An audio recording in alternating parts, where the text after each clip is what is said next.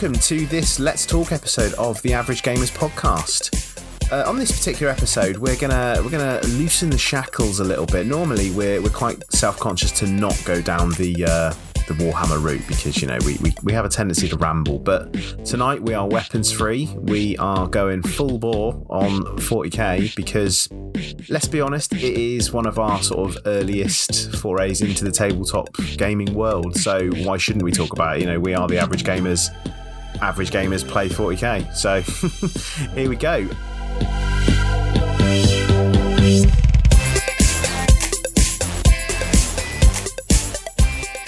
What kind of brought you guys in? Why don't we start with you, Adam? Where was your first steps into 40k? Oh, what a question. So I guess going back many a year, I got into the hobby when I was about 12, 13. I think I bought my original purchase was a pack of I always go back to this. It's about £4 or £5 it cost me getting into the toy shop, and I bought a pack of these Warhammer Fantasy skeletons. And they were all monopose, or they were the most basic models you could possibly assemble. But I think I bought this pack of skeletons, and I ended up for a while just I built them and I played with them alongside I had Playmobil Island and stuff when I was a kid, and I was I'll just bring that out and put them around the island. Some cracking terrain. yeah. But I think when I really got into it, it was I was in year 6, so I must have been about 10, 11 actually. And that's when 3rd edition came out, because my parents got me for my birthday it was the Ultramarine starter set, or the Space Marine starter set. So you had a squad of tactical Marines, a land speeder, some Terminators. Oh, the Battle Force, wasn't it? Yeah, the Battle Force. I think that's what it was. But I was so young that I wasn't going to be able to paint it anyway. So this is maybe where my painting issue starts. My mum actually painted it all for me and gave it to me as a present. And I was like, oh, great. Oh, the truth she comes actually did a pretty good job of it. I know. That's epic. Maybe this is my whole problem. Yeah. It's like childhood trauma or something, isn't it? It's I've never really recovered. I just assume when I buy models, someone will turn up and paint them for me. But that's where my love of the hobby kind of grown from. I joined a club, is where I met Lee, and I collected a number of different things over the years. So I had a fondness for Chaos. So I had a Chaos Space Marine Force. I had Alpha Legion. I do remember that. For those of you who don't know, they're kind of standard Chaos Space Marines, but they all infiltrate. So they get really up close to the enemy, and you just start really close to them and you can blow them away with your weapons. Sneaky and I had buggers. I had a Demon Prince which was pretty cool, and he had wings. So I did play other parts of Warhammer. So I played Warhammer Fantasy for a while. I had some High Elves, but I kind of fell out of the hobby and only really dipped in now and again, playing with Lee in little 500-point tournaments now and again that we go to, pretty casual things. And then I dropped, after uni, I kind of dropped back into the hobby. I actually bought a Necron Force around 5th, 6th edition, realised how overpowered they were, and then decided actually this game I wasn't enjoying the game. I was just putting stuff on the table, shooting stuff and taking it off. And it was just it was not fun. Maybe it was the fact that it was very polarising. Either I would do really well, or I think I ended up playing John, one of our old acquaintances from the club, Lee. And I remember telling him about kind of what I was taking, and he just turned up with some Imperial Guard Psychers and actually destroyed my oh, he did, didn't he? I remember that. Yeah. My big blob of Necrons. So yeah, that was a dick I sold all of their Necrons, got rid of them, and we played a lot of Infinity for a number of years after that. But you know, come to present day, I think 40k's had a bit of a resurgence in our group, and in general, I think it's gone through a bit of a resurgence. But I think we'll get on to that. But you know, with its more objective based gameplay, I've found kind of myself coming back into it, as well as the fantastic looking models. They definitely stepped up their game in the last couple of years. But how about yourself, Darren? How did you get into kind of 40k? You've probably got a more seasoned history than I have with the game. Yeah, so yeah, it was quite a long time ago that I started playing Warhammer, and actually got into it by finding White Dwarfs in the school library. and just picking them up. Oh, you read? Yeah, I just didn't know you what went they to were. the school library, you nerd. Hang on, they even had them available in your school library. It's a great library. Yeah. There's loads of them, and they went really far back actually, and I was just like, had no idea what it really was. Like, didn't really get that. What it was trying to sell, really. It was just like really cool models with lots of background and some rules that didn't really make any sense to me at the time, but I really enjoyed it anyway. And then I stumbled upon Games Workshop in the town I lived in, and then had a demo game, really enjoyed that, and for my 12th birthday got the second edition 40k starter box with the Goth Orcs and Gretchen versus Space Marines. And the cardboard dreadnought. And the cardboard dreadnought. What a classic. Yeah. There was so much cardboard back then, actually. Like, every vehicle had a data sheet that was cardboard, and every psychic power had a cardboard or a bit of a card. And, yeah, deck of cards for your warps. Dark Millennium, yeah. Yeah. Your spells, you had to, random stuff all over the place as well. But really, really detailed lore at the time. Like, it really went into a lot of detail in second edition, and lots to get into. Really enjoyed that. Got my brother into it. We played tons of the starter set between the two of us, and then we started going to the store to play in the sort of participation games where you've just sort of brought a unit, and then you sort of built up a force from that, and spent a lot of time painting actually as well. Spent quite a lot of time over my summer holidays painting rather than being outside, which probably was a bad thing in hindsight, but I enjoyed it. Vitamin D deficiency. Yeah. It helps you grow that third arm down. That's why you've got that third arm. That's why you love Gene Stealer Cult so much. Possibly. We got into that way. Initially, actually, we were playing a lot more fantasy. After we initially got into 40k, we switched over to fantasy for quite a while, and went to my first grand tournament when I was 15. Had to be chaperoned by my dad, because he had to have I bet he loved that. Did he have a little chair next to you? No, he went to Bugsman's bar and got wrecked. I've never seen him that drunk. That's amazing. That's amazing. So, was he like, this must be like Props coke or something? No, I think he was just like, what is going on here? I'm getting drunk.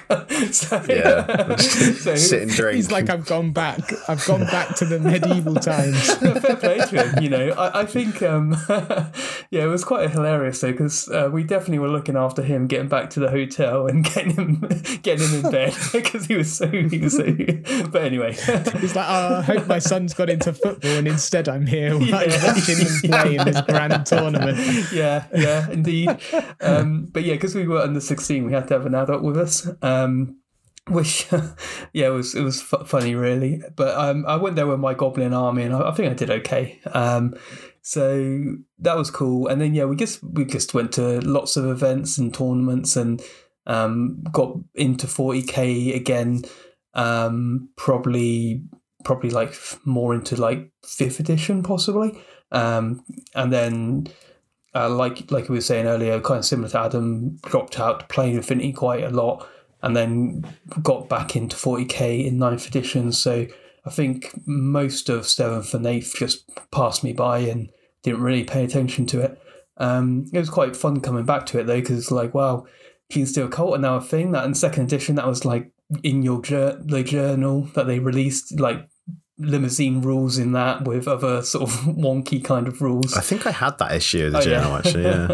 Yeah, I think so. It is weird actually looking at the kind of their design direction at the moment, because it seems like they're going back to a lot of that untapped material or material that's probably, with the recent resurgence of squats or what are they called now? The like Leagues of Votan or something. Oh, that's it. Leagues of Votan or something. I mean, coming from, if I think about back to 2nd edition, things like playing a whole Admech army, playing a whole Gene Stealer Cult, a whole Harlequin, those were like things that you did as conversion hobby projects. That they would have rules in this sort of occasional magazine or something like that. I mean, I think Harlequins may have had rules in Elder Codex as well, but no, I don't think they did. They had it in the second edition Codex Imperialis, which had the broad sort of index of everything. But no, I don't think I had the second edition Eldar Codex, and I don't remember them being in there. Wasn't in there. Okay, I could be wrong. Yeah. Anyone wants to comment and correct us, of course, feel free. But so it was quite fun coming back to it. Go on, Lee. Yeah, tell us. You've got an extensive history of Warhammer. Come on, Not Lee. really. I mean, I got into it through a friend. I'd gone round to a friend's house. I'd only ever played Monopoly and stuff as far as board games went. And they were like, oh yeah, let's play Hero Quest. It's like, okay. Played that. We got to talking and he's like, oh yeah, look, there's these models on the back here. And he showed me, like, it was basically the sort of Games Workshop advert type leaflet. And he said, oh yeah, they've got them in the toy shop. Let's go. And that was where it started. And, from there, I bought the second edition starter set, never got a game. Eventually discovered the club in the town I was living in, which is where I met you, Adam. We played many a game of third edition with many, many opponents. Yes. We're still friends with a lot of them now. Steve Box of Vanguard Tactics was a Devices Club veteran. Our friend Chris Rogers, he was a Devices Club veteran. And, our friend John, who we see occasionally now. 20 years on, we're still gaming with them. It's crazy. But yeah, like my first foray into 40k, and this is what I wanted to come on to. I wanted to ask you, can you remember what your very first models were? Because mine was I remember it was that day after we played Hero Quest, we went into town and I spent my pocket money on a box of 6 multi-part Space Marines. They were the sort of early plastic ones. They weren't the monopose ones. They were ones that actually had some variation in pose, but they weren't the third edition ones. They had the head was baked on. It was like one solid torso. And then you glued the arms on and glued them to their legs. Those were my very first Space Marine models, very first Warhammer models. They're long gone now. Christ, they were shit. But what was your very first model? Let's start with you, Darren. Can you remember what your very first Games Workshop model was? I think actually it may have been the same as Adam, as I seem to recall. I had a box of skeletons, and I had 3 the classic skeletons. Yeah, I did some cool conversions with them. I made one have 4 arms and one have 2 heads and all sorts of funny things. Always with that Gene Stealer thing, 4 arms. Yeah. This is not enough arms. He's always had it in him, right? But it would be cooler if this thing had more arms. Always is Darren, better. it's more arm than skeleton. I think there may have been some toys floating around at the time, if I remember correctly, some sort of weird cartoon with that sort of thing going on. I'll look it up, but yeah, there definitely was something. Some creepy anime or something. Is no. But it's like Skeleton Warriors, something like that. They were called. Yes, I remember that. Yes. So I think I was inspired. I thought it was shit. Yeah, I don't remember particularly liking it, but I also brought 3 termagants with spine rifles. So yeah, I think I brought them both together. Cool, blimey! And how about yourself, Adam? Well, I kind of already alluded to this, but obviously I had the box of skeletons and the battle force. But I want to come back to your history, Lee, because I feel like you've not really done it too much of a service, because you have owned plenty of marine army in your time. I think you've owned you literally built your own legion, your own chapter. And then I think you've gone through several other chapters that you've done along the way, not to mention that fascination you had with buying 9 drop pods for your force. 9 drop pods. Yeah, that was so. Yeah, let's go back. Let's go back in the annals of history here. Let's get into this in a bit more detail. So obviously I discovered the club, and I had an Eldar army at the time. I had a Samhain Eldar army. Yes, you did. They look lovely. Actually, thank you. Yeah, they didn't perform for me very well on the tabletop because I wasn't a very good tactician back then. I also had a few Marines, because everyone had Marines, especially with the advent of 3rd edition, which was when I really started getting into the game side of it. I never got a game of 2nd edition because I didn't know anyone who played. And to be honest, once you got to the combat phase, everything was like, Jesus Christ, this is like a day's worth of game to do one combat. So I kind of was like, yeah, I'll just buy the models and paint them, which is what every wargamer says, right? I'll just buy them. It's a painting project. I only want a couple. Nah, didn't happen. So yeah, I joined the club. Anyway, long story short. And yeah, I had the Eldar.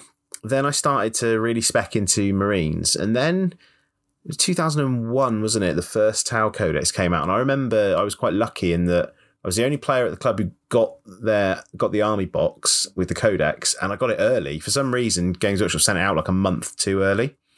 So I remember rocking up to the club with this one afternoon and everyone was like, what the hell? What? Let's have a look. And just like, the kind of attention that brought. And that was my first Tau army. But what else did I have back then in that club? I definitely had the Marines. That was when my homebrew Marine chapter began. And yeah, over the course of the next 10 years, it grew to the size that was, hitherto unknown. It was sort of Horus Heresy. I swear you ended up buying like 10 squads of Terminators as well. So I had you enough. Went overboard, I think. Did go overboard. I went hard into Marines. Yeah, I had about 9 drop pods. Like you had so many different companies. I think that was your thing, was like, if I can build up the entire chapter, I think you had an entire company's worth of veterans and a company's worth of Terminators or something. Combined, it made up about a company, yeah. And then I had the regular troops. Then I had a scout company.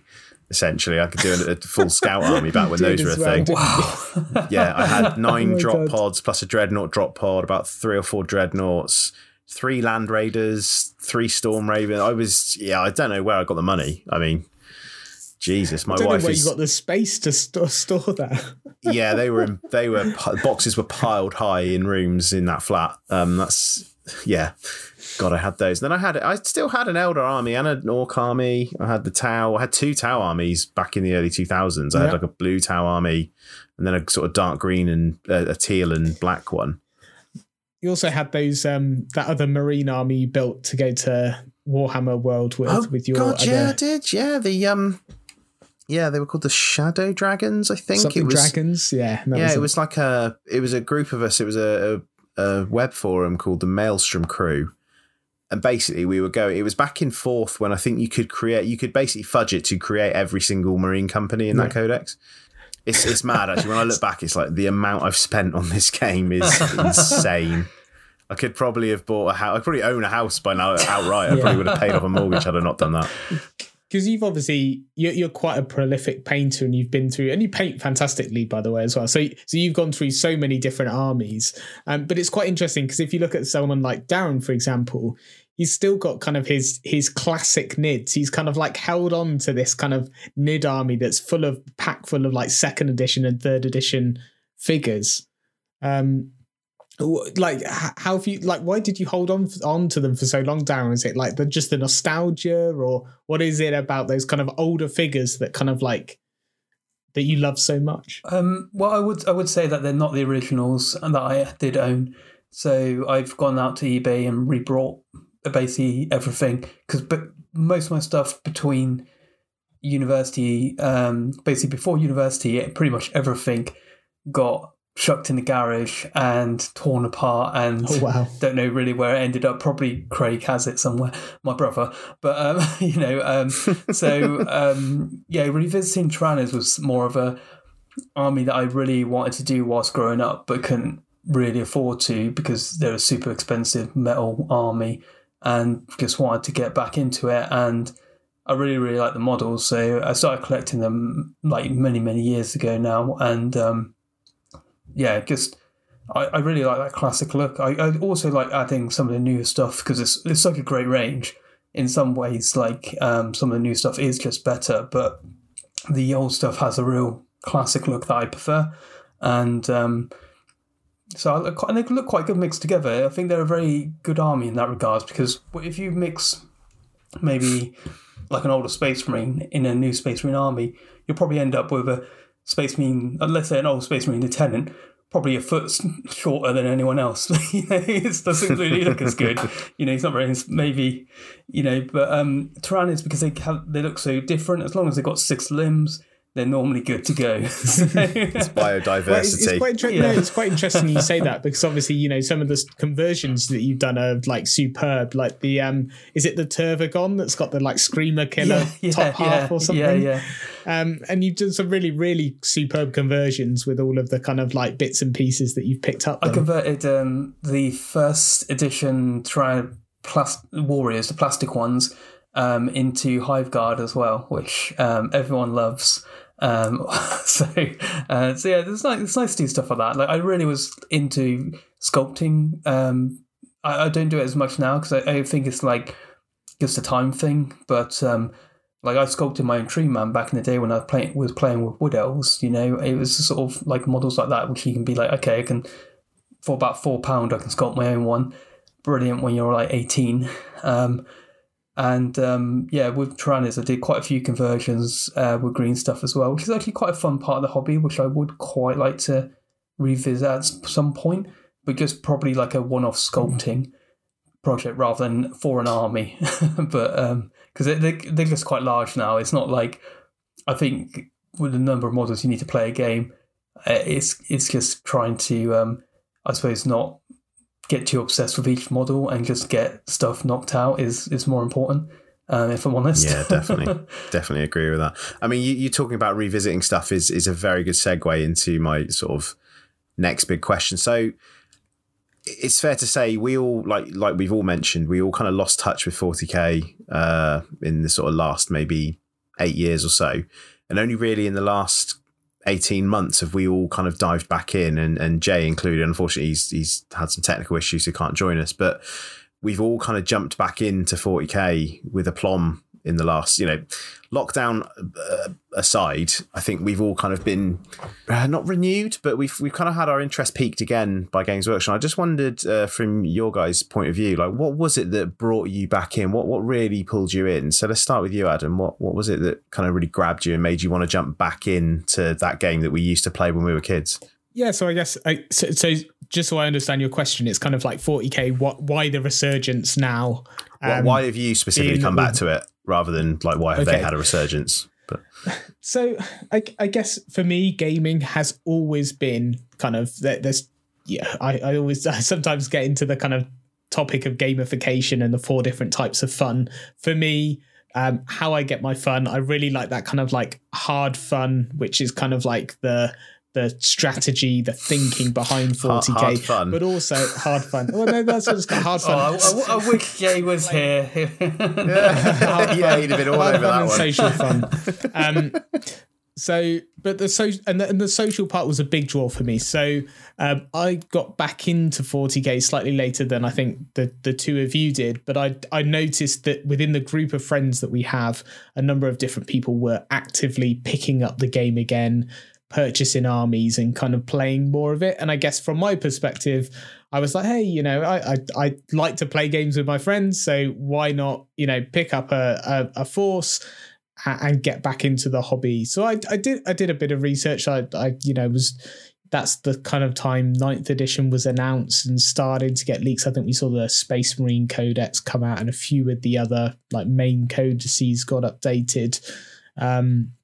And I was interested. It definitely the talk of it being more of an objective-based game rather than just stick your models on the table and shoot everyone to, and who has the biggest guns kind of wins. It felt like it was more of a tactical game, which, having spent a number of years playing Infinity, is something that I really, came accustomed to when I play a tabletop game. Like, I don't want to win just by blowing, the opponent's force off the table. I want to think about, how do I score these objectives? How can I move my pieces around to win a game, not by necessarily having overwhelming firepower or being the best in combat, but just about thinking about how I position my units around and kind of having that to and fro and playing games with friends. Like, I've played Infinity a lot in the tournament scene. I just wanted something that I could pick up and play casually with my friends. So that was really kind of why I got back into it. When it came to, well, maybe we'll come on to this, but when I came to kind of picking which force to start with, when I came back into the hobby, it was definitely the Eldar that I've kind of dabbled with in the past, but it's the variety of the kind of aspect warriors, having the kind of the howling banshees and the fire dragons and all their very unique styling that still is kind of testament to the kind of the design work that I think Jez Goodwin did back in the day, right? It still carries through to the models that they're producing today. But yeah, I guess that's kind of where I got back into it. So to sum you up there, sorry, before Darren jumps in, sure. Peer pressure. Peer pressure, yeah. It could be that FOMO. I was like, wait, I want to play models with my friends, and then I invited me over to play. I need to buy some Warhammer. Sorry, Darren, I jumped right over you there. Carry on. There you go. It was worth it. So I actually think a lot of it came down to over lockdown. I painted so much stuff, and I was playing Bushido and actually played a lot of Bushido online. And that was really great. But I was also watching a lot of 40k battle reports. So I was seeing a very big change in the way that Games Workshop were communicating, which I liked. I saw games being much more tactical and interesting, and although more complex, in my opinion. I think 9th edition's got some real complexity to it, and rules, and especially the codexes, which does mean that you can buy one army and can be totally happy with it, which is really cool. But does mean trying to keep up with what's coming out is quite tough. So, yeah, if you want like a good level of understanding of each codex, I think there's a lot to understand each codex. Oh, okay, yeah. If you really want to go deep, you've got to spend big. You've got to open your wallet. Well, it's just spending time, I think. Like, I actually have this really good channel that he basically does 15-minute reviews of what do you need to know about X army. It's brilliant because so you don't have to have... Oh, is that the Sandman? That's it. Yeah, that's the guy. He's so good. Yeah. And he actually had a video where it explains fight first, fight normal, and fight last. Because, my God, I wish we had initiative values. Because it's like... Yeah, it would make a lot more sense, right? It's like, wow, you thought this would make it easier, but it's like, it isn't... no, it is super complicated. Just get initiative values back. That's what I'm saying. But anyway, that aside. Do you know what? I completely forgot that initiative used to be something. Yeah, used to be a stat. As a stat that models had. Yeah. You could charge and then get cut down before you even got a chance to fight. If you go back far enough in Rogue Trader, you also had things like cool and intelligence, as well as leadership. So cool. What a stat line. Yeah, cool. You're cool. So anyway, everyone's was 0 if you were playing Rogue Trader. To the outside world, I mean. Actually, Ash Barker does do Rogue Trader battle reports, and he does like second edition ones, which are really great. And then you start watching it and going, yeah, second edition was really, really complicated and slow. 10 hours long, and it's 2 turns. Yeah. But anyway, back to the point, I suppose. What was the point again? I can't remember. What brought you back? Yeah, what brought you back in? So... By the sounds of it, Darren just forgot and just meandered into it. It was like, Darren never left. Again. He never left. That was his thing. I think I basically wanted something different to paint, as well as painting individual models, which Bushido is really fantastic for. And I think mostly because at the start of the new edition, Necrons were really readily available, and I had an army that one of the few armies I've ever sold in my life was my Necrons. So I was like really keen to revisit them and to rebuild that army. Admittedly, it doesn't have the conversions it used to have, but it's still, painted up in a similar colour scheme, and, kind of made me appreciate the fact that I kind of got it back in a way. It's nowhere near as obnoxious as the 5th edition Necrons that you did have in terms of the way they played. They were horrid, those rules. Much like Adam, I actually ended up selling it in a way because of the rules, because I was getting to the point where it's just like, this is not even fun to play with anymore because it was obnoxiously good. And I was going to events. I was, a competitive player in a sense at the time, although never wanted to be that player, if you know what I mean. I normally took weaker lists to events to try and see how good I could do with them, and played with Niz quite a lot doing that. I probably should have just kept the Necrons, but that side. Go on then, Lee. I guess it's like we haven't heard from Lee yet, so maybe we should hear from Lee and what brought him back into the hobby. Or back into 40k, as it were. Pinpoint. I've been racking my brain over this, and I've been trying to pinpoint the exact moment. I think what did it was like you guys have said, we were playing a lot of Infinity between sort of 2013 to 2017, I guess for me. We were playing a lot of Infinity, and I'd kind of burnt out a bit on that, but I still wanted to paint and stuff. And there was a magazine, it was like one of those Hatchet Partworks magazines came out. 8th edition was a thing at the time. And like I'd always maintained a bit of a sort of, I'd always kept my eye on GW, but I'd never really dove back in.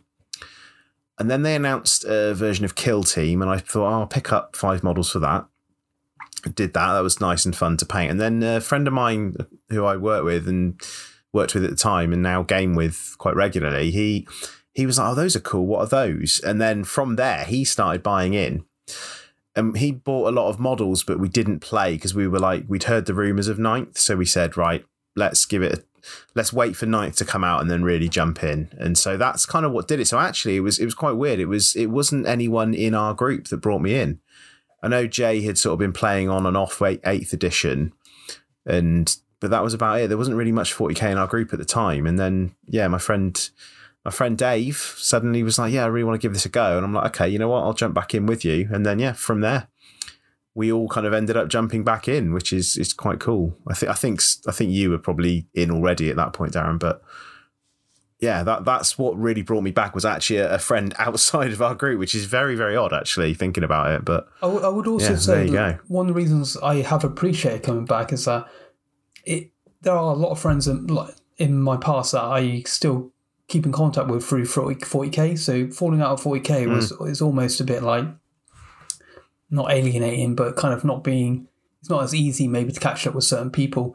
And that's been something that's been quite nice about it, because it's such a good community of players, particularly the ones that I grew up with, and that's been really fun. Yeah, I agree, actually. Yeah, like I said earlier, there's some of the people we've known the longest, some of my longest standing friends have all been through gaming. I've got people I game with now that, do we have that much in common outside of gaming? Well, probably just by virtue of the way our personalities are. But I mean, you imagine I wouldn't have met certain people, or I wouldn't hang out with certain people now if we didn't have gaming in common. It's a nice thing to have in common, I think. It's very much a social thing. I've taken a hint, Lee. So basically, I've got to keep playing 40k whether I like it or not.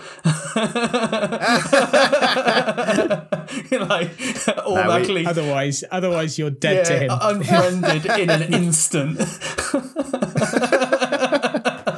For any of my friends listening who don't play 40k, it's not like that.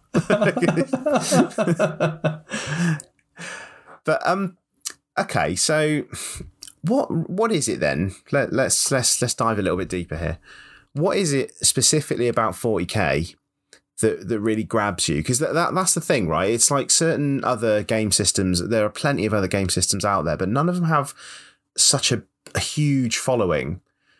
And what do you think keeps you interested in it? Is it the lore? Is it the models? Is it the whole all encompassing? You can literally one-stop hobby shop at a Games Workshop or with Games Workshop products. What is it, do you think? And let's start with you, Adam. What do you think it is why has it got such a big appeal to you?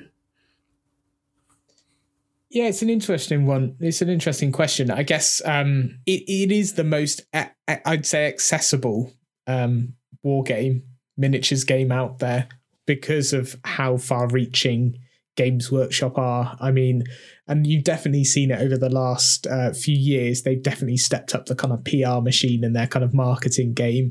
They've done a lot of rebranding, a lot of rework. I think if you look at the communities, everywhere you look, there's people talking about Warhammer. There's no shortage of content, which is always good, because being a gamer, you tend to want to just consume as much content as possible all the time, or at least I do anyway. But yeah, I guess it's been great. I think Darren mentioned over the last couple of years, just watching things like the YouTube content that people have been producing and some of the battle reports. They're great to kind of watch and listen to how other people are playing the game and enjoying the hobby. But I think, I alluded to it earlier as well. With my selection of the Eldar, that we'll come on to in a bit, or Eldari, as I should probably say now, as they've been rebranded like everything else. The amount of effort that went into concept design at the start and universe setting really makes it an engaging experience. And I think someone did a YouTube video on this. Like it's kind of I can't remember who did it, but they were saying like it's so far in the future that it can be batshit crazy and kind of be this kind of dystopian, apocalyptic view of what the future looks like, and nothing needs to be real. It's so far in the future, it doesn't have to be believable. It's not like Infinity is like a couple of 100 years in the future. I think it's not too far from where we are today, or like 40,000 years is a long time if you look at it from a timeline perspective. So it's so far in the future, and like the universe has crumbled, and what have we got better to do with our time than to blow each other up with las guns and bolt guns and rip each other to shreds with claws and whatever. But I think it's the whole universe. Like each faction feels really distinct in terms of aesthetic design, which I love. Like you can tell Marines from a mile off on a table versus a Tyranid horde versus an Eldar kind of like army. And I think that's what I like the most about it. Like if you look at something like Infinity, you'd have to get up pretty close to tell the models apart, because there's a lot of human factions that if they were painted in the same scheme, they'd all look pretty similar. There are some distinctive models. I'm not going to say that there aren't, but I think in particular, 40k has such a defined aesthetic for all of its different factions, which is really refreshing. And I think players will find something that they naturally gravitate towards as that kind of design choice. Darren liking things with more than four arms, and me liking the Ponzi elves that everyone seems to hate, and Lee liking his like grey Marines. Yeah, grey by choice, not by the virtue of their plastic. Like they were painted grey. We'll go around in a different order. So why? What makes why 40k for you then, Lee? What makes it kind of unique, and what makes it interesting for you? That's a good question. So I know it's a good question because I asked it. Yeah, I know. Wow. Wow, Lee. Yeah, you're really asking the hard questions, the hot topics here. I love it.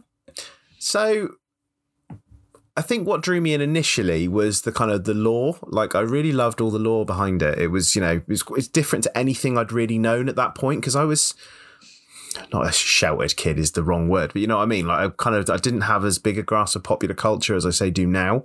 So I wasn't aware of all the influences of 40k so much back then. But all the lore was quite sort of dark and oppressive, and the remnants of the satire were lost on me. Like second to third, all the satire kind of went, and it became a lot more serious, or took itself more seriously. But it was still quite a kind of dark setting, and I quite liked that. I'm not normally into kind of, grim dark as a term is now a thing pretty much because of 40k, but I wasn't really into that kind of stuff. So it was quite refreshing to me. I mean, now I'm bored to the back teeth of 40k lore, if I'm honest, because it's all about, millions died and it's all got skulls and rivets and just everything dies. It's a bit boring and done. But I think that initial kind of dies. Well, it is, isn't it? It's just really millions died and it's all futile. It's like, okay, well, this is quite a depressing setting now. But for me now, what keeps me in is the models. But back then, what drew me in was the lore. And now, I can look at pretty much every 40k faction and go, if money were no object, I would have every 40k faction, because there are some brilliant models in every single faction. They're not all universally great. There are a few that maybe, could do with an update or just missed the mark slightly. But I mean, for the most part, you look at every model in Games Workshop's kind of product catalogue and product range, you're going to find a good one. And I think that's what does it for me. I just look at the models and go, I'd love to paint that. I don't even really, I like the direction of Ninth now. I mean, maybe not so much the power creep, which we'll touch on in a minute, but the way the game plays, like you said, Adam, it's more objective based. It's not just a case of, blow your opponent off of the table and good game. It's like, think tactically and actually play for the objective, and you'll win that way. Even if you've got 3 men left, you'll still win out.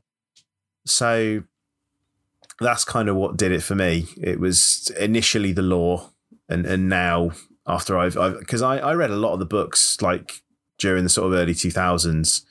I was reading like, all the Gaunt's Ghosts, all the Horus Heresy novels, and I'm like, I'm just bored of it now. I don't care about the lore so much. Like, I like the fact that they've moved it forward because they wrote themselves into a massive corner in like second, third, fourth. It was like the Imperium is stagnant and nothing changes. It's like, well, if you do that, you can't. Anytime you release something new, everyone goes, but I thought they didn't have this tech.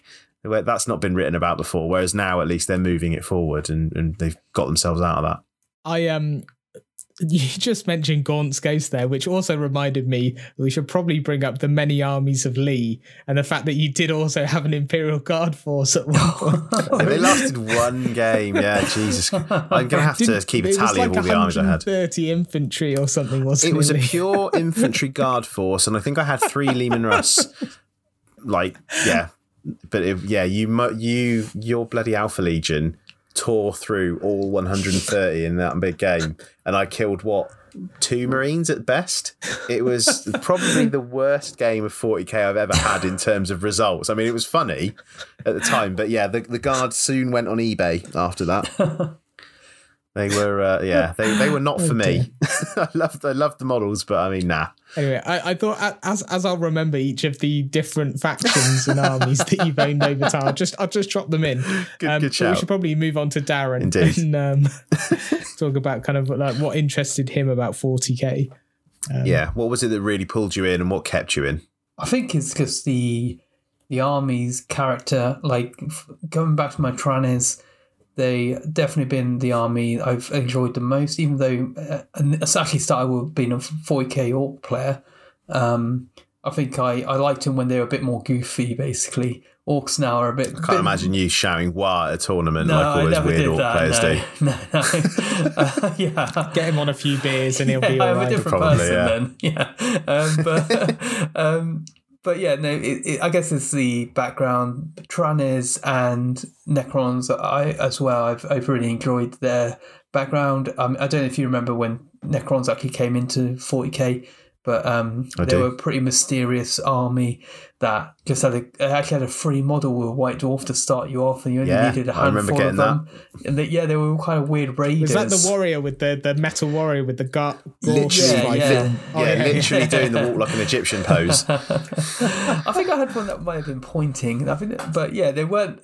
They were pretty static, and but they basically were really, really good. But I think if they suffered 25% casualties, they just ran off. So they were designed to be amazing. Didn't they phase out or something? Yeah, that's it. Yeah.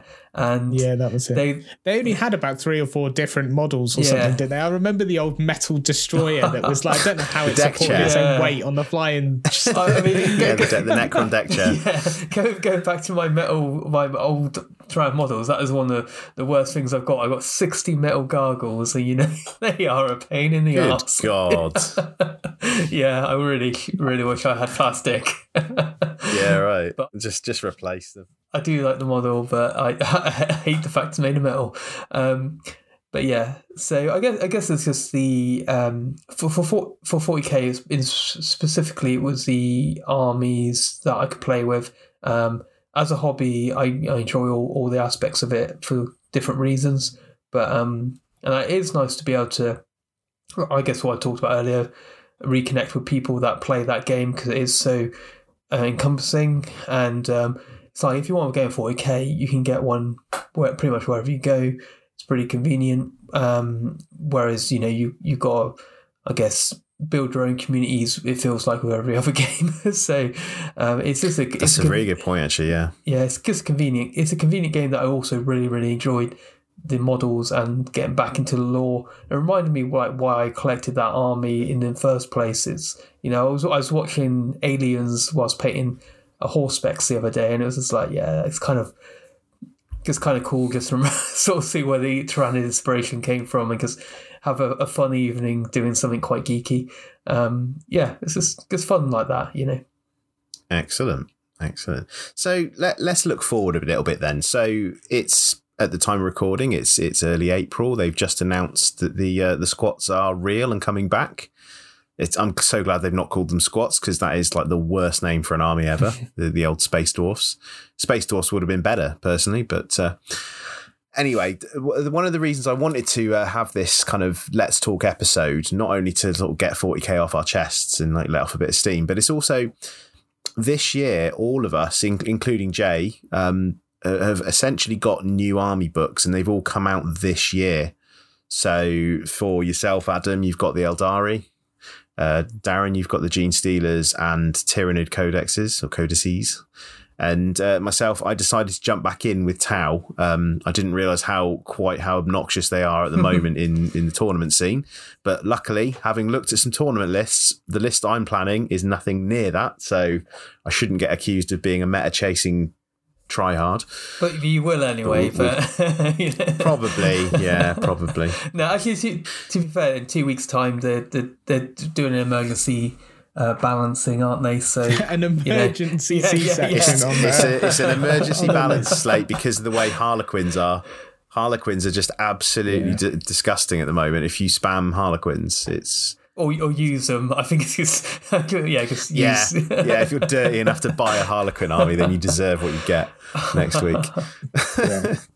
But so Adam, how does it how does it feel? I think this is the thing for me. I thought about this before we started recording, is that perhaps not so much for yourself, Darren, because you've always had the Tyrannids, but like yourself and me, Adam, and I know you've had the Eldar for a while, but you purposely kind of like, right, I'm getting Eldar the second they get a new codex. How does it kind of feel for you to be at that kind of, I want to say, I hate the term bleeding edge, but you know what I mean? You're there, you're riding that sort of crest of the wave at the moment as they're just about to come out, or they've just come out, and you're kind of in at the top. Yeah, well, it's currently at the top. So I wish I could say I've had like a game with them, but I haven't. You've had a good excuse, though, to be fair. I've seen, yeah, I do have a good excuse. It's nice to finally have an updated codex and feel like they are the Eldari represented in 9th edition, because the previous codex, it was just missing so many of the elements that you needed to make plays happen.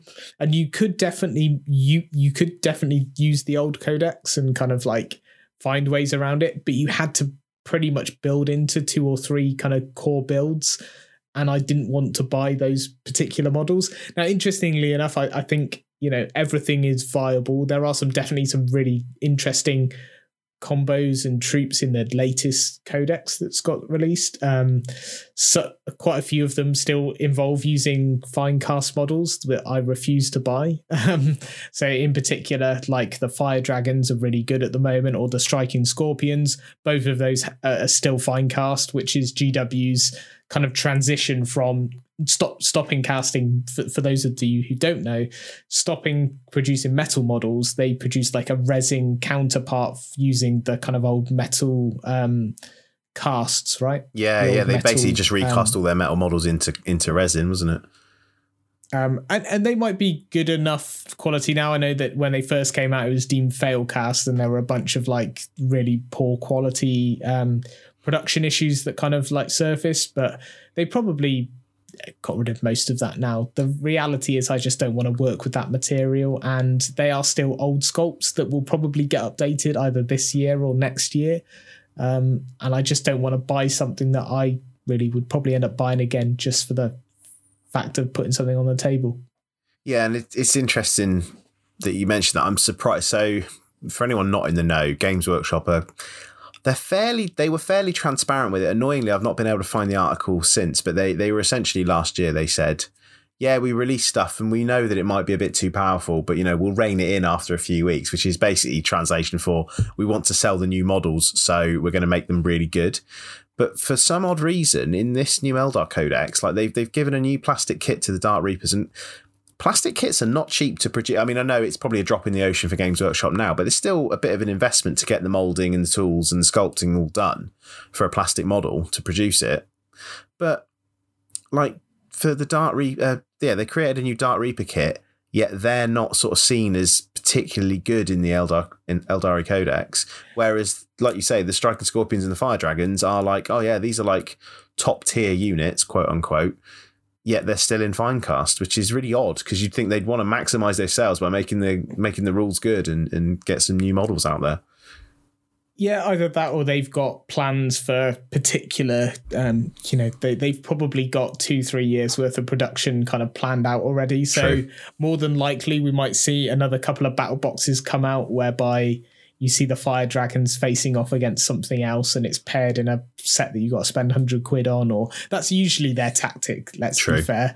And the other thing is that the Eldar range was probably one of the most dated ranges out there, with at least 50% of the range being older than 20 years. And a lot of the aspect warriors, which are pretty core to the army, living as Finecast. So the Banshees got updated recently. We got new Dark Reapers and Shining Spears. We're still living with Finecast, Fire Dragons, Warp Spiders, Swooping Hawks, Striking Scorpions. Like, there's at least 4 aspects that we're living with dated models. I can't see them wanting to keep those out there for too much longer. You'd hope not. But you'd hope not. But I was surprised that they didn't go about it and just do dual part kits, so you can kind of build these as Fire Dragons or something else. But we'll see. We'll see where they go with it. That's what they tend to do. Yeah, it's just strange how. I mean, one thing you mentioned about the age of the Eldar models there is that some of them, like the plastic Eldar Guardians, right, is a good example. They are 22 years old. They were 22 years old until the new kit came out this year. But it's like, actually, they, other than maybe the kind of the crispness of the sculpt, they didn't sort of look that old compared to like the second edition Guardians, where you looked at those and you're like, oh, those are showing their age now. The third edition plastic Guardians, actually, they kind of have stood the test of time. And, you can easily tell that because the new Guardian kit is not a million miles away from it. You could mix them and probably, from a distance, not really tell them apart. It's a testament to the design, right? We got another Autark in the recently released set. We've got a new unit that were added, the Shroud Runners, which look cool, but, talk a bit about competitiveness. So I guess there are competitive builds with Eldar at the moment. I won't be doing those because I don't have access to those models, and I'm okay with that. I'm willing to say, look, I will wait for the latest sculpts to come out and then I'll purchase them then. For me, though, it does feel like a pretty balanced codex compared to, they've obviously wrapped in the Harlequins in the Ynnari in the same book. And yes, there are issues with the Harlequins. I still find, like, if you look at both the Harlequins and the Custodes that are doing very well at the moment, I think they're doing well because they've got such a limited set of models in each or options within each kind of in each discipline. So HQ, elites, troops, fast attack, heavy support. So when you do find there 1 or 2 options in those slots, they do tend to perform better than everyone else's options in those slots. The internal balance is a little off with those, isn't it? I mean, to be fair, Eldar are still doing quite well, but they have been much more varied so far, which has been really nice to see from the reports that I've seen, which I think is really a sign of a good codex. The fact that people tend to end up going down one particular route, but they haven't with Eldar. But yeah, obviously Harlequins need They're still experimenting, right? Yeah, well, it's good in a way because like people should be excited. You should get a codex and be excited to use all of it. Ideally, that's the dream, basically. So yeah, how do you feel in terms of that then, Dan? How do you feel like with the Genestealer Cult and Tyranid codexes being? I mean, obviously we've only seen the leaked Tyranid codex at this point and what Games Workshop have put out there. But, true. But you're coming in at the top with Tyranids again, although you've been playing them through this edition already, like and Genestealer Cult as well. How do you sort of feel, getting those codexes like now? I mean, we're all 4 of us essentially are all getting new books this year. Yeah, I mean, also I would say on top of that, because of the balanced data slates, I feel like Necrons have had a whole lease of new life. I think they were becoming quite bad at one point, and now they're actually really exciting again, just by adding some extra keywords and dropping some points and stuff, and all of a sudden it's like, okay, this build that wasn't any good anymore. Don't think they needed to drop points. I don't think they needed to drop points personally, but that's just my personal beef with Necrons. They were doing pretty bad, to be fair. In the tournament scene, they were, yeah. I mean, obviously the casual games I was playing, Necrons were oppressive, and I hated them for quite a while. If I'm honest, I think a lot of that came down because you're playing... that open war. Yeah, it's open war, and that's basically but it wasn't even that. It was more the fact that I just couldn't put the buggers down. Like I think it was more to do with hot dice rolling than anything else, personally. Yeah, possibly, but I would say that led to a certain play style of having very large phalanx of unkillable models. Whereas if you play other game, like basically in mobility, I've played a bit of open war now, and I feel mobility isn't such a problem. Like it's not really rewarded, so you may as well have like massive phalanx of soldiers walking at each other. So there's possibility anyway. It also could be those dice. I've seen those dice do some stuff that I never thought dice could do. I'm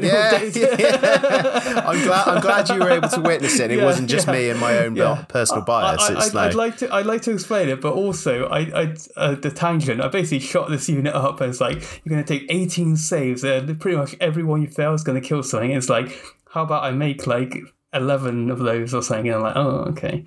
It's kind of every single resurrection roll. It was like, you know how the odds are normally. There should be like a third get back up, and you can you can play for that. This was like, I'd shoot a unit of 20, kill 11, and 9 would get back up, and it's just like that shouldn't be possible. It shouldn't be possible. Yeah, fair enough. It might just be dice then.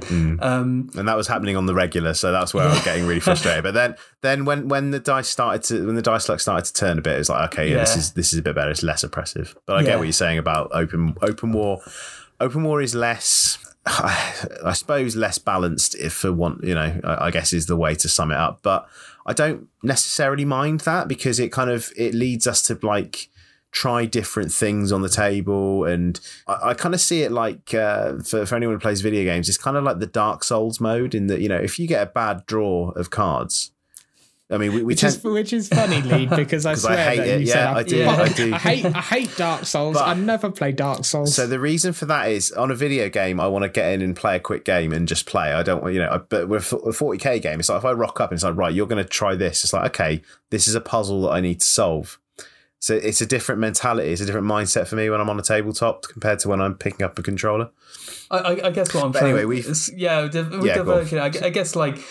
I guess I'm I'm not trying to slag it off or anything. I guess I feel like that may have been one reason as well why those type of very solid armies work very well in that game system. I think when you're really going for the primary, just based off the fact when I played Dave's Ultramarines, it was like a proper phalanx of very slow moving, almost unkillable models coming at me, which I can imagine it was similar with the Necrons.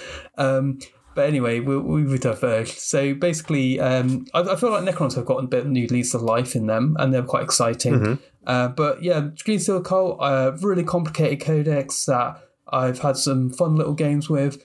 Going to take quite a while to get my head into them. They're quite fragile, but can also hit really hard. So literally a glass cannon. A little bit dependent on some dice rolls at times that you can mitigate to a degree, but you're still bit at the mercy of maybe making a charge out deep strike now and again. You've got some other tactics to do these days, so I think the crossfire rule really means that you can make some meaningful shots, but more importantly is actually, in my opinion, like the stratagems, so that like you can turn off Overwatch or stop someone heroically intervening with a crossfire marker. That's like absolute gold dust, because that one character coming in or that one Overwatch might totally kill your unit. So they're really cool, but very much a thinky army. And whereas I find my NIDs are much more straightforward. I've actually played 2 games now. The new codex, new in air quotes, the leaked codex. Yeah, it should be stated that you will be picking up a hard copy, a physical copy when it releases. For sure. Yeah, absolutely will. I just wanted to get some gaming done, and enjoyed that. I could have a go at it, but I absolutely will be buying the codex for proper. And we're not going to talk about that 40 wound broken the mortal wound generator. The mortal wound generator. I think there's 2 things possibly a bit broken in the new Triad Codex, and it's the Malceptor and the I think Hive Guard. I think possibly. I think the bodyguard rule. The Hive Guard. No, sorry, Tyrant Guard. Sorry, Hive Guard are rubbish. Sorry. Tyrant Guard have because of the bodyguard rule, right? Which is just completely broken from the start of it. Yeah, like, it's just not a good rule. I really hate that rule. Absolutely, it's a flat out. So what's the rule? It's basically you cannot shoot the Hive Tyrant if you're within 3 of the Tyrant Guard. Sounds fine on its own, but in practice it means like people just end up putting Tyrant Guards behind a wall and then the Hive Tyrant in the open, and you can't shoot this big monster that might be shooting rules you, is written, with a venom cannon or something. Oh wow! Stupid. I thought that it's as obnoxious as the old Tau drones, where you could do literally. That was the problem with Tau in the previous edition, was that they could do that with their drones. They could literally sit the drones closer to the enemy, out of sight, but because of the way the rule was worded, it's like, well, you can't shoot my Riptide or whatever because the drones are closer, and because you can't actually physically hit the drones, you just cannot target that. And it could have been solved so simply by just saying you either just bounce the wounds, you target the That's how it used to be. You bounce the wounds. Yeah, you just bounce the wounds. Like, why was that not just implemented that way? Why did they have to put this weird loophole bullshit in? It sounds so simple, but it's so easy to abuse. In fact, I've actually accidentally abused it in games because I've been like, oh, actually, I've got a situation where accidentally. I did against Craig Howard with his sniper army as well, and I was like, oh, he did not enjoy that. But yeah, it was. I think that leads to interactive play, which I think is a real bad way to go. It sounds like you're just going to create a bunch of gotcha moments, which again you just don't want to have in a war game. Like more gotchas just lead to negative play experiences. Hi everyone, Lee from the future here. Since the recording of this podcast, Games Workshop released the balance data slate, which thankfully corrected the bodyguard rule. Hooray!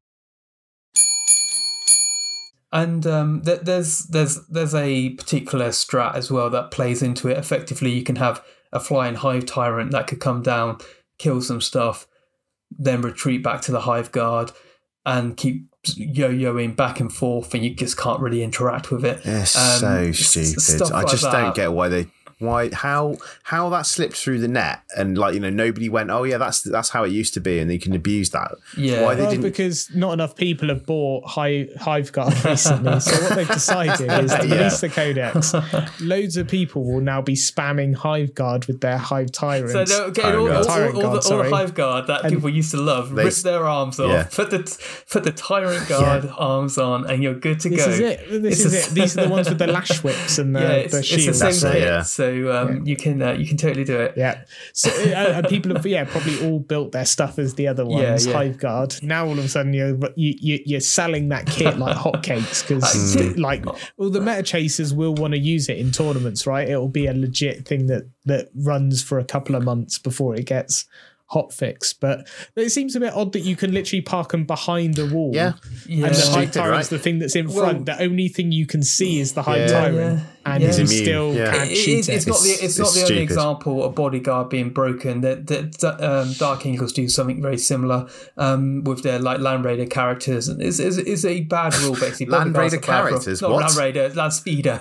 Land Speeder. Oh right, him, the Master of the Ravenwing. But there's a silly rule, but I think other than that, I'm really happy with the look of the codex. Obviously, really excited to see the proper release and to go and buy it.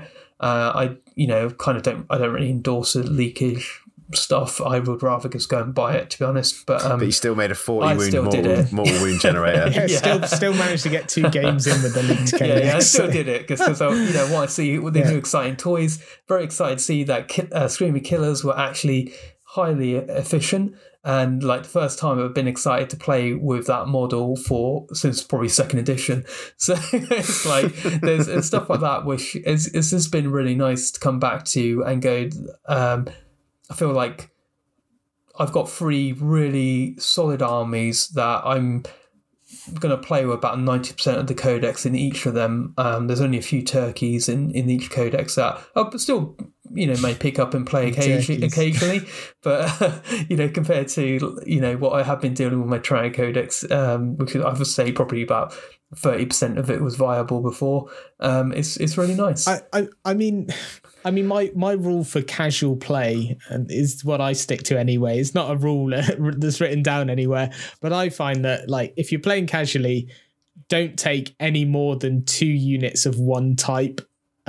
Otherwise, before you've taken other options, because if you're taking more than 2 of one type, it feels like you could maybe sway it with troops, right? If you really wanted to take several units of, 3 units of Hormigants or something, but it tends to be those specialist units. For example, Void Weavers being the broken thing in Harlequins, or people are just spamming big units of them. So for me, with the Eldar, I'd rather have 2 units of everything before I bought a 3rd unit of something. And kind of play that way, so you've got the variety going into the field and like playing with variety. And there's nothing wrong with playing with a model just because you like it. I went to an event about a month or so ago, and I brought the Toxocrine, and people were like, "Oh wow, is this some sort of secret thing we didn't know about?" I was like, "Nope, it's terrible." It's like, and I like the look of it, but look how cool it looks. It's like I can see its tentacle at the side of that building. I can shoot it. It's like every game is so bad, but I like the model. I played Screamy Killers in that game as well, and I should have just took Hive Guard if I wanted to win more, but I wanted to get those models on the table, and I think that's a totally acceptable thing to do. Go on, Lee, let's talk about your broken towel and your no line of sight, air bursting kind of crisis suits. No, yeah, I refuse to put... So, for anyone who has a passing interest, that is the obnoxious build right now, is to... Games Workshop famously, in like maybe 6th and 7th, they started reducing the options that units could take, right? If it didn't come in the box, if that option wasn't in the box, you didn't have that option in the army list. And yet, for some reason, with this particular book, they've said, oh yeah, all those commander exclusive weapons that only come in the commander kit, you can now take them on all your crisis suits, and they're dirt cheap to put on there, and they're really fucking good. And essentially what loads of people did was went and bought 3D printers, printed off a ton of these weapons, and basically armed all of their crisis suits with them. And it's like... that's the kind of negative side of being at this kind of riding the crest of like this release. It only came out in January, and I've played 1 game with it. But me again in the future, of course, indirect fire weapons took a bit of a hit with the new data slate, so kind of what I'm saying here is now moot. That's the negative side. The plus side is that I get to go, this is a cool new thing that nobody else I get to be the snowflake again, which is what I quite like to be. It's like nobody else in our group has a Tau army. So I get to play it and be the only Tau player in the group. And I honestly, I personally wouldn't worry about how broken the new codex is, because it'll probably happen with every codex that comes out. And in a month definitely. Or 2's time, we'll be like, remember when Tau were good? It's kind of like you look at where Dark Eldar are now, and Admech, and before them Dark Angels. They're okay. They're still pretty balanced. They're good, but they're not like winning, dominating the meta like they used to. And it basically just goes through phases of like, and that true. May well be, like we alluded to, a sales pattern. I personally think it's actually because Games Workshop. It's just really hard to balance a game that's got this many profiles in, and they basically wait until they've got a massive sample size of players to go, this is really broken. Because I actually saw someone who said that they shouldn't let an army into a tournament until it's gone through 1 revision of balancing.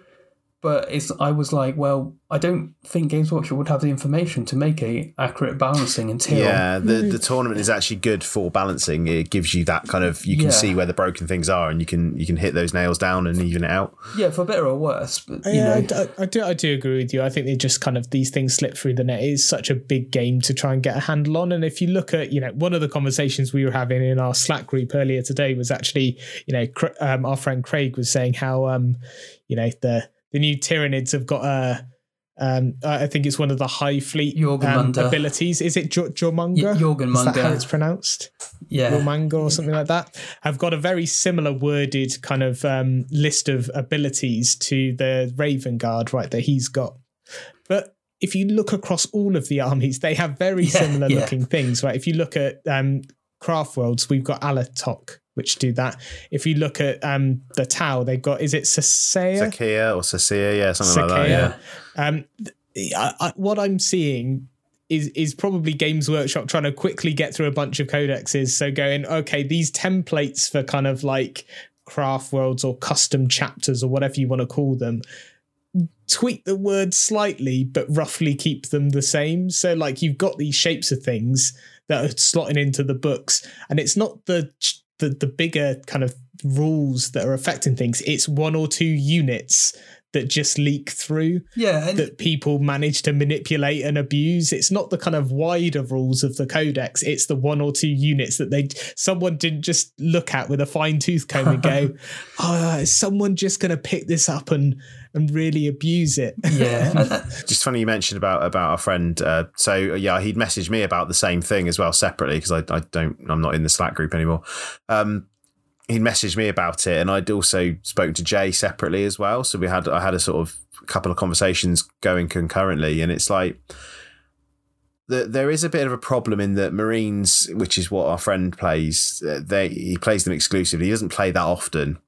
And it kind of surprised me in a way, because he used to work for Games Workshop, so he should know the pattern by now, in that codex creep happens and Marines are always the first book that comes out in an edition because they're the big sellers. So they naturally get afflicted by codex creep, and it's been that way since 3rd edition, and it'll be that way in 15th edition or whenever, whatever. So yes, from a fluff standpoint, it's a bit annoying, because it's like, well, these guys are supposed to be the masters of stealth, yet all these other people can do it better than we can now because of the way their rules are worded differently to ours. But it's like, well, you kind of have to know with 40k, and I'm not saying it's right, but you always have to adapt, right? You can't just take the same army at the start of an edition and have the same army at the end. It won't work that way because of the way the rules are, right? Okay, in a perfect world, you would, but because of the way Games Workshop have their release model, new things come out, so you have to adapt to it. Even if it's not, you're not a competitive player. If suddenly, like I had to adapt to play against Dave's Necrons that were big phalanxes of warriors, and I've learned to adapt against that now, and I can get a good game out of it. When I first started, I couldn't, but if I'd stayed with doggedly to that one army composition, I'd still be banging my head against the wall now. It's like the point is you have to adapt, and that's maybe one of the foibles of 40k, in that you can't sort of, any war rest game on your laurels. Like, just say, I've bought my force, I'm never going to change it in the next 10 years, and I'll just keep on playing with it. It's never going to be that. It's game, a sad reality of the game, in a way, is that it's not a cheap hobby. It's not sad. It's designed to sell models, and we like buying stuff. That's the reason why we play the hobby. I think you can't help but feel bad for someone. There's a ball players with about 20 buggies sat there, like squig hopper buggies, going, "Oh my god, what did I do?" Well, that was but see that I don't see that I think you had that coming to you by buying 20 buggies, right? That was your own stupid fault. It's the same as all of those people playing Harlequins that have bought 9 Void Weavers and are just going to see them drop to a unit cap of 2 per squad. They'll all be on eBay, and then all of a sudden they'll be like, But and this is it, is meta chases. But you can part that. What I would say about specifically that rule is, reading through the fluff of that Hive fleet, it didn't really make sense. I don't think those rules really match the description of what it was listed as, like tunnel networks, and all of a sudden they've got like dense cover for monstrous creatures, and I'm like, well, that's weird. Actually, that should be light cover. You would have had, like, if it's called about like tunnel networks, I was thinking surely they would have rules around being able to redeploy some units, or maybe deploy further up the field, because they've got these advanced tunnel networks. They do have something, actually. If you look, to be fair to them, they have like a strat to allow them to deep strike, and they have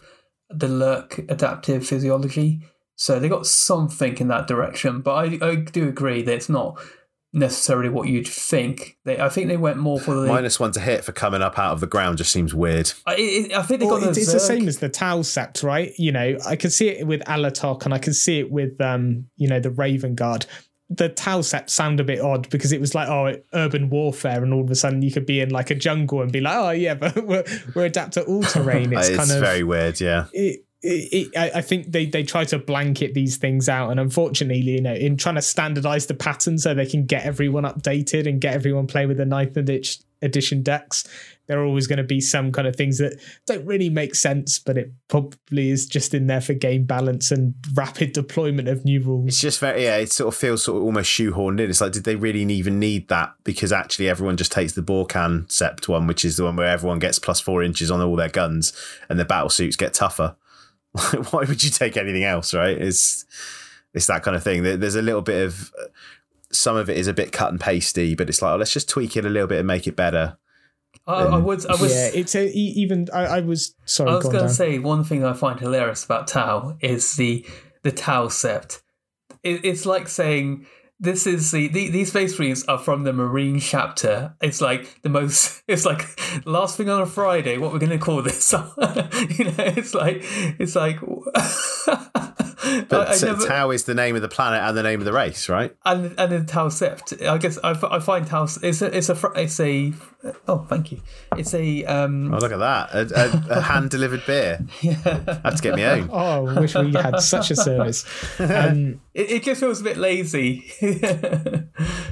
But I think all of these codexes are going to have their foibles and will get updated eventually. I think I was listening to kind of we mentioned Steve at Vanguard Tactics earlier, but I was watching one of their kind of Tau reviews, I think it was, and they were saying like how one of their kind of coaches, he was like, I just pick I don't really know too much about it, but he was saying Monkar is like the thing that you pick all the time and you only ever pick the other one like once in a blue moon. It feels like that's the kind of things that they maybe misthought about. Like it doesn't. Yeah, because I mean, that one's an odd one because it's like so Montcar is the one where you get bonuses in turns 1, 2, and 3. Are they just like the doctorings? Yeah, basically. But the other one is like, it's really not as good, and is what of everything in the Tau Codex. Like the whole thing has great internal balance. Like there's no real duff units in there. Like every unit you think, oh yeah, I could take that and do something with it. But the whole philosophies of war that the Tau have.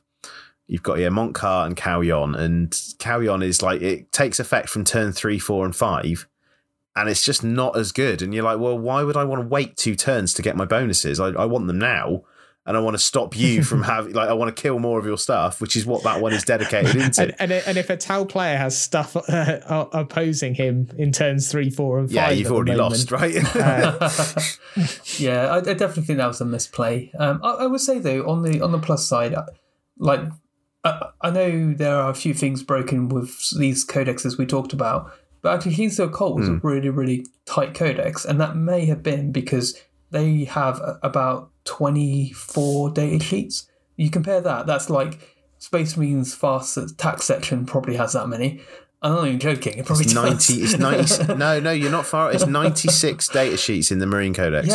Yeah, and you so I guess it does go to show that in some ways having a more focused codex is just easier to build and play test, and I think people are generally happy, but with Clean Steel Cult, but it's not winning tons and tons of tournaments, so it's probably in the right place.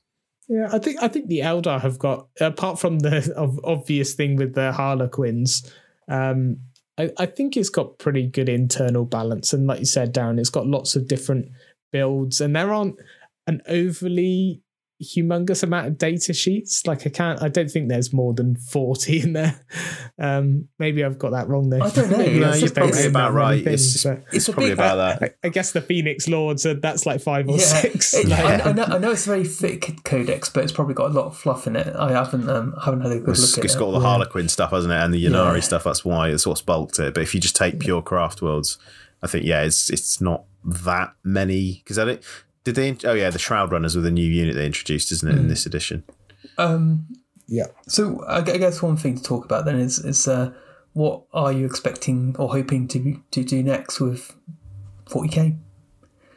Just paint models, go to tournaments, whatever.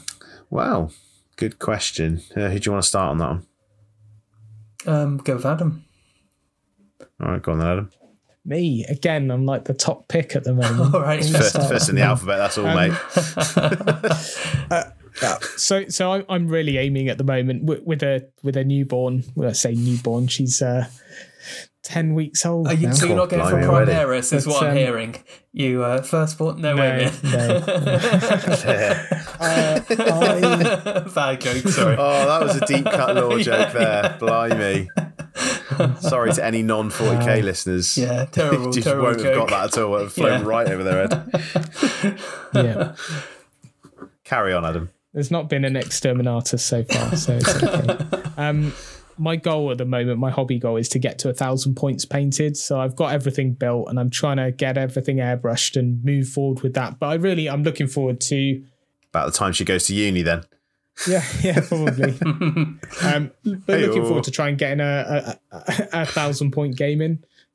Cool. I've got a pretty nice force. It's a pretty good sized force, and it then scales up well to 2K. So hoping to get that done. That's really my hobby goal, is aim for that kind of 1K done and sorted. So that's got 2 Wave Serpents, a couple of squads of Guardians, some Wind Riders, some Shroud Runners, and all Tark. So it's got a nice blend of them, some Banshees. So it's got a nice blend of things, scales up well, and will be a core of the 2,000 points. So by that point, I've got half the army done. But if I focus on that 1,000, and then I can at least get a few games in and start to learn the faction and learn some of the rules. I think I'd rather play with all of the rules, but just in a smaller point game, than kind of like start at 2K and have too much to kind of like manage. I feel like 1K, you can still get a pretty good game in, and it maybe focuses you to take different things that maybe aren't so meta, because you just don't have the points to afford all the fancy toys. That's my kind of goal, though, is to get to that kind of 1K. What about yourself then, Darren? Ideally, I'd go to a few more events. The 2 events that I have gone to in 9th edition have been really good fun. I quite like the one-dayers. They're nice, quick games that you can get a diversity of opponents and armies to play against. So they're really good. Other than that, hobby-wise, obviously love to game with you guys more as well. And it would be great to just do some painting. So I suppose I kind of expect that would happen. I suppose the thing that I have to sort of push myself to do a bit is going to an event, because you don't have to go to them, but they are good fun. I don't think I could do a 2-dayer because it's quite exhausting. The 1-day events I've been to, they're quite intense, and they're really good fun. But it's like at the end of it, I'm really happy to have Sunday off to just kind of chill out. And it's almost too much gaming. Get over the hobby funk. Yeah, it would be almost like too much. Like, okay, I've had my fill now. I don't need this much 40k. It's like, I'm hoping we've got a really good local gaming venue called Factorum, which we're doing really good events. Been over to Big in Bristol, and we'll see. Just kind of like rotating my armies and getting some good use out of my models. I think it's really important for me.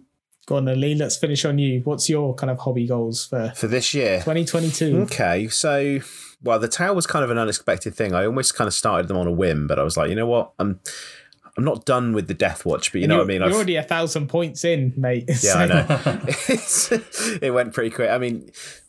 So, yeah, I've played a lot of the Death Watch over the last year or so and really enjoy them, still do enjoy them. They're not going away. I just fancied a change, fancied a newer book. One where I could buy units and didn't have to pay a premium to buy an upgrade sprue to make that unit properly of that chapter. That was the biggest thing. That's the thing that stopped me from really going overboard with Death Watch. Like, I've sort of pared it back a little bit. I sold a little bit just before Christmas, because there were units in there that I had that I was just never going to use. And it's like, I've got other units for variety that I've kept, but there were some that it's just like, why have I got these? I just kind of got them on a whim. So the goal this year is to finish painting all of that stuff, which I think is achievable. I've been quite slow because they are a ball ache to paint. And that was one of the things with the Tau, was that I wanted something that was quick to paint. And I tried like a new kind of it was not a new technique. It's just I pared back the amount of steps I took with these. And so with the Tau, what I'd like to do this year is I want to buy, it sounds really fucking greedy, but I'd like to have one of everything in that codex, like just because they are such nice models. I think I just want to, I've got stuff on order and I've got a few bits already. It'd just be nice to have, like, I love the look of the Storm Surge. I might never use it in a game, but it's quite a cool looking model. I love the look of the Riptide, big mechanized suits. Who doesn't like those? The Hammerhead, the Skyray, all that kind of stuff. Really, really nice looking. So that's the kind of ultimate goal. Whether that'll happen this year, I don't know. But I did sort of think, What about the Vespid? Would you get the Vespid? Yeah, I don't mind them. I was looking at them and it's like, yeah, they're a bit pricey to pick up. And I've seen a few good conversions of them actually, where people have bought like third-party jetpacks and put them on Fire Warriors, and they actually look really cool. But anyway, sorry, I'm digressing. I think the main goal this year, I think what I'd like to do is perhaps I'd like to do it with the four of us ideally. I don't know if that's necessarily going to be tenable, is the four of us go to like a one-dayer event, like a casual thing. I'm not interested in attending tournaments and doing them all. But I'd quite like, the four of us to go, yeah, there's a one-dayer quite local. Let's all go and just have a laugh. And, I want to play, obviously, with you guys more. But I just think, it'd be a nice thing to aim towards, is to all of us go to an event. I've got no interest in, even if I get a wooden spoon, I don't really care. Well, I mean, I would like to say that I didn't even know what position I placed in the last event until Lee asked me. And I was like, I have to go and have a look now. But it would be quite nice to give me a real kind of, the reason is to get together and paint. And actually, you and I, Adam, we did a hobby day last weekend. Just got together. I brought my paints round. It's not always practical for everyone, I know, but it was actually quite fun, wasn't it? Just to sit there and chat whilst we do our hobby. Because I've noticed my hobby since lockdown, especially since I got my desk up here and had to work from home. My desk here doubles as a painting desk, so I paint on my own after I've worked on my own all day, and it's not really that fun. I used to paint in the living room with my wife while she was watching TV, and that was quite nice. And that kind of stopped over lockdown. And so actually going around to yours with my paints while the girls hung out was quite nice, actually, just to kind of have a bit of company while I did stuff. I don't know how you felt about that. I'd quite like to do more of those, I think. Yeah, definitely. For me, especially because I struggle with painting, it was nice to have someone to kind of bounce some ideas off and just say, what about this? I'm trying this technique. Would this work? Or should this be should I go for this? Or should I use this wash, or should I lighten it slightly? And do you think that would work when I'm highlighting it up? So just talking through some of those elements to just help me kind of nail a technique to apply to the army, because I do want to get through it quickly and I want to get it on the table as like a fully painted force. But I also want it to, I don't want a potato on the table, right? I do want it to actually look like the thing it's meant to be and not be like, oh, I've just sprayed it one colour and stuck a wash over it and I've based it. There you go, job done. That's all I'm doing with the towel. Yeah, I know, but you've got very, your stuff looks all you're doing, good. Apart from all of the individual markings you've done on every model, Lee. Don't do yourself a disservice. That was a little bit of an indulgence. I do find it quite funny how you always have to qualify them. Oh, here's my towel. I really didn't pay much attention to them. I've painted them really quickly, and they look great. You don't have to, qualify it by any means. I think most people would be very happy with the army. I certainly would. Yeah, really, really, really cool, very neat, very quick. And I'm really excited to see what you do, Adam, with your army. I think the colour scheme's really cool. And I know it's hard picking up the painting. I'm kind of similar with the building. I don't enjoy it. I actually make quite a few mistakes with it. And which is why you pay me to do it. Which is great. Yeah, that's why. You're funding the war effort. The thing is, Darren, they actually come with instructions when you're building things these days. But they don't come with instructions when you're painting, really. Yeah, and you know what? Even with painting models, I have, I've been recently painting some Marvel Crisis Protocol, and I painted Captain America and just had an absolute horrid time painting him. Because sometimes it goes way with a model. Yeah, because no particular reason why that should have happened. It's because he was a good guy. Yeah, I think that's the problem. You're like, a good guy. He's only got 2 arms. What the hell? Let me give him 4 arms, and then it would have been the best paint job in the world. 4 shields. I was like, what is this human form? I don't General understand Grievous. It's so good. But going back to kind of something you said, Lee, it would be great to go to a tournament with the four of us and kind of attend something just as a group. I mean, it goes back to kind of when we started playing Infinity. We went to a bunch of tournaments, but we didn't do it because we wanted to win. We did it because it was the social side, meeting new people, and just like talking to other people about the hobby, right? And just sharing that experience with others. Well, I would say that's one of the things I have enjoyed about I would much rather go with other people, but the 40k tournaments I have gone to have actually been really good events where I've ended up chatting to people all day. Like, because you never told us you were going, so none of us had a clue. We were like, Darren's gone to a tournament this weekend. I didn't think you guys were up for it, so I was less inclined. Right, I've changed my tune over the Christmas break. Let's put it that way. I don't want to make tournament play my sole purpose, which I think was what burnt me out on Infinity. Like, to touch on that, we were doing that a lot, and it just felt that every game was a practice for a tournament. And I was refining a list for a tournament, and it just kind of got to the point where I was like, oh, that's not why I want to play. I want to play to put models down and socialise and have a laugh. So I think my focus went the wrong way. But I think to just say, I don't want to go to events regularly, but I'd like to go to maybe one this year, like later in the year, sort of September time. Adam's got time to paint his stuff up. Jay's had about 15 different armies by then and might settle on one. You'll probably play squats by then, or probably the Leagues of Votan. Leagues of Votan.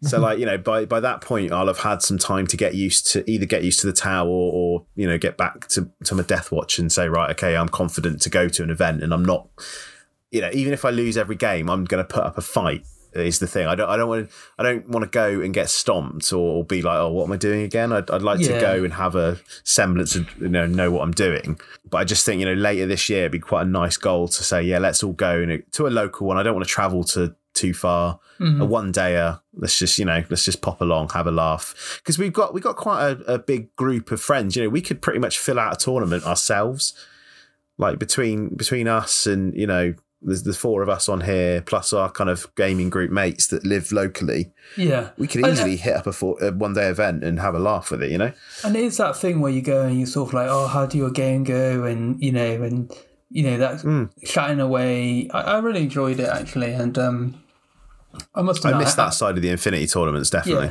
Yeah, it's fun. And I have no expectations of what will happen when I go to a 40k tournament. And that probably helps, because I'm not going there thinking I really want to do well. I'm just interested in playing more of the game, because I definitely feel like I'm still at the level where a lot of stuff's new to me. So I'm not at all thinking about, where am I going to place. I'm just excited to see what this new army I'm facing. I faced Grey Knights for the first time because we went there, and because there's so many armies of 40k and so many there are sub factions as well within every codex. It's and I've never played Grey Knights in the new edition. I was like, oh great, I get to play against them, find out what they do. I kind of knew they would do psychics, but what exactly? It was good fun, and actually that was one of the best games actually at the event. So I mean, Factorum is a really good venue as well. If anyone's listening, that's well worth going to. They sell out quite a lot of big events, 2-day events normally at the moment. So I'm hoping they're going to switch back to those 1-day events. But they've just announced they're going to do quite regular GTs, which annoyingly is going to be 2-dayers, and GT implies competitive event. And it's like, I know all events are competitive. You don't get a casual tournament. But see, I disagree. I think it's very much how competitive are you. If you're happy to go there and just play games, it doesn't matter. It doesn't. I think the majority of people go to those tournaments just wanted to play games, and there is a top veneer of people that play it competitively to the point they want to. It's a bit like Darren and I and his brother went to that Infinity tournament out in Spain, and they have they put the dregs, the normalos into a separate kind of tournament, and then they have the top tier players play separately. And then the top winner of the bottom tournament, the top winner of the top one, end up playing each other in the final game. But it's that same sort of mentality. Is you might end up in your first game at the tournament playing something that's really good or really hyper competitive, and you get stomped.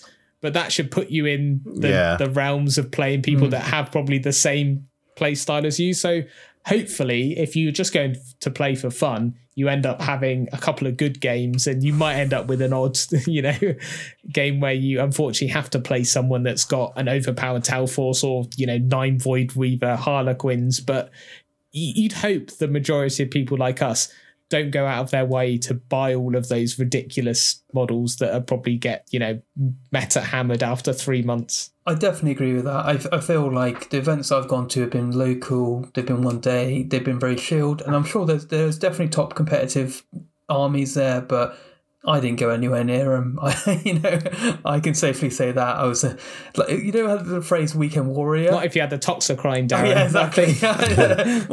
You keep them at arm's length. They'd be like, couldn't get anywhere near with that bloody model. Yeah, exactly.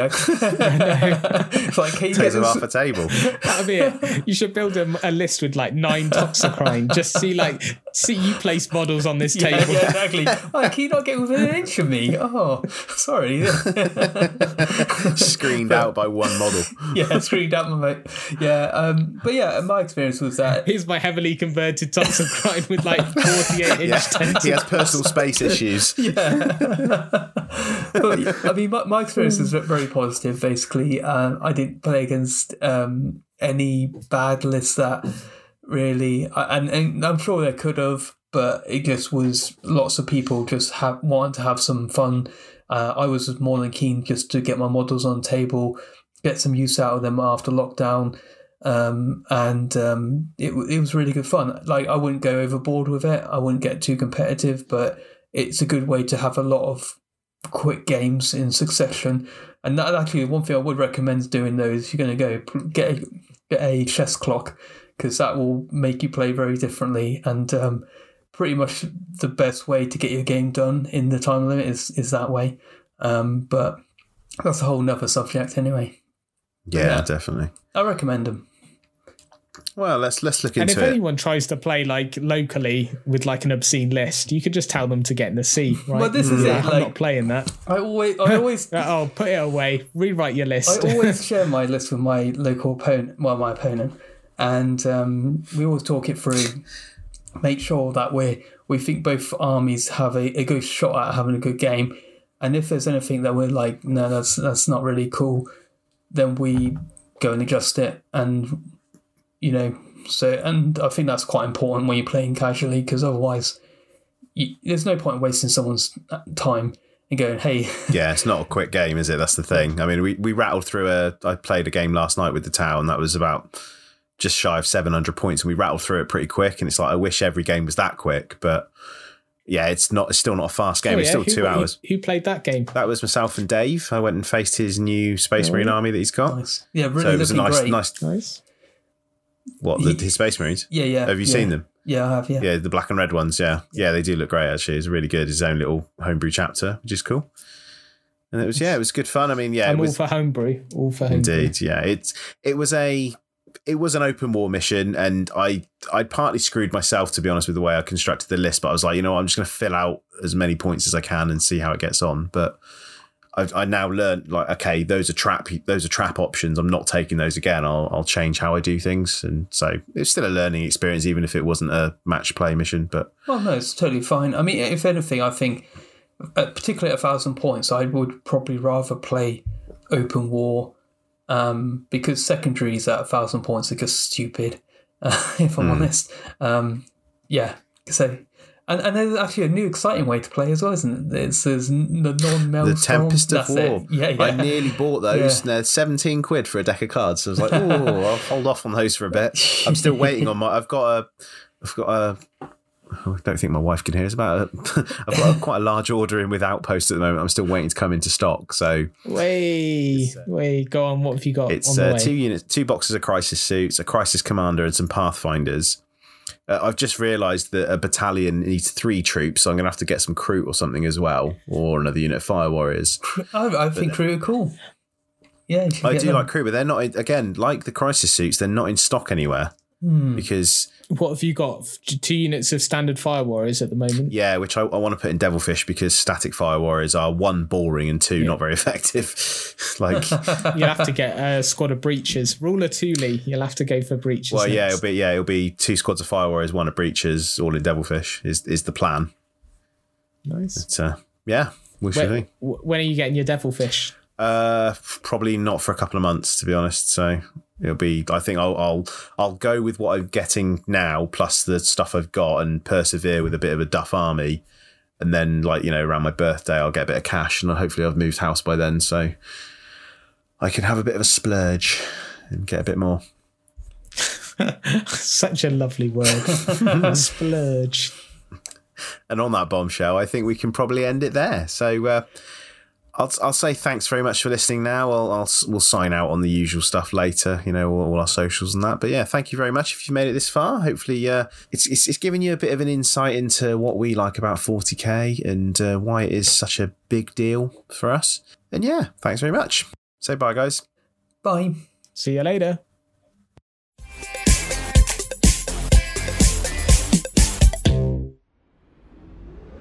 Thank you very much for listening to this episode of the Average Gamers podcast.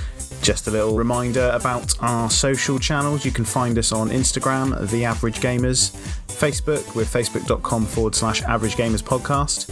Twitter, we are @average_gamers. You can also send us an old-fashioned email at averagegamerspod@gmail.com. And of course, you can head to our website where we are now hosted for all the rest of our audio. If you wish to subscribe, you can head to www.average-gamers.co.uk. See you on the next one.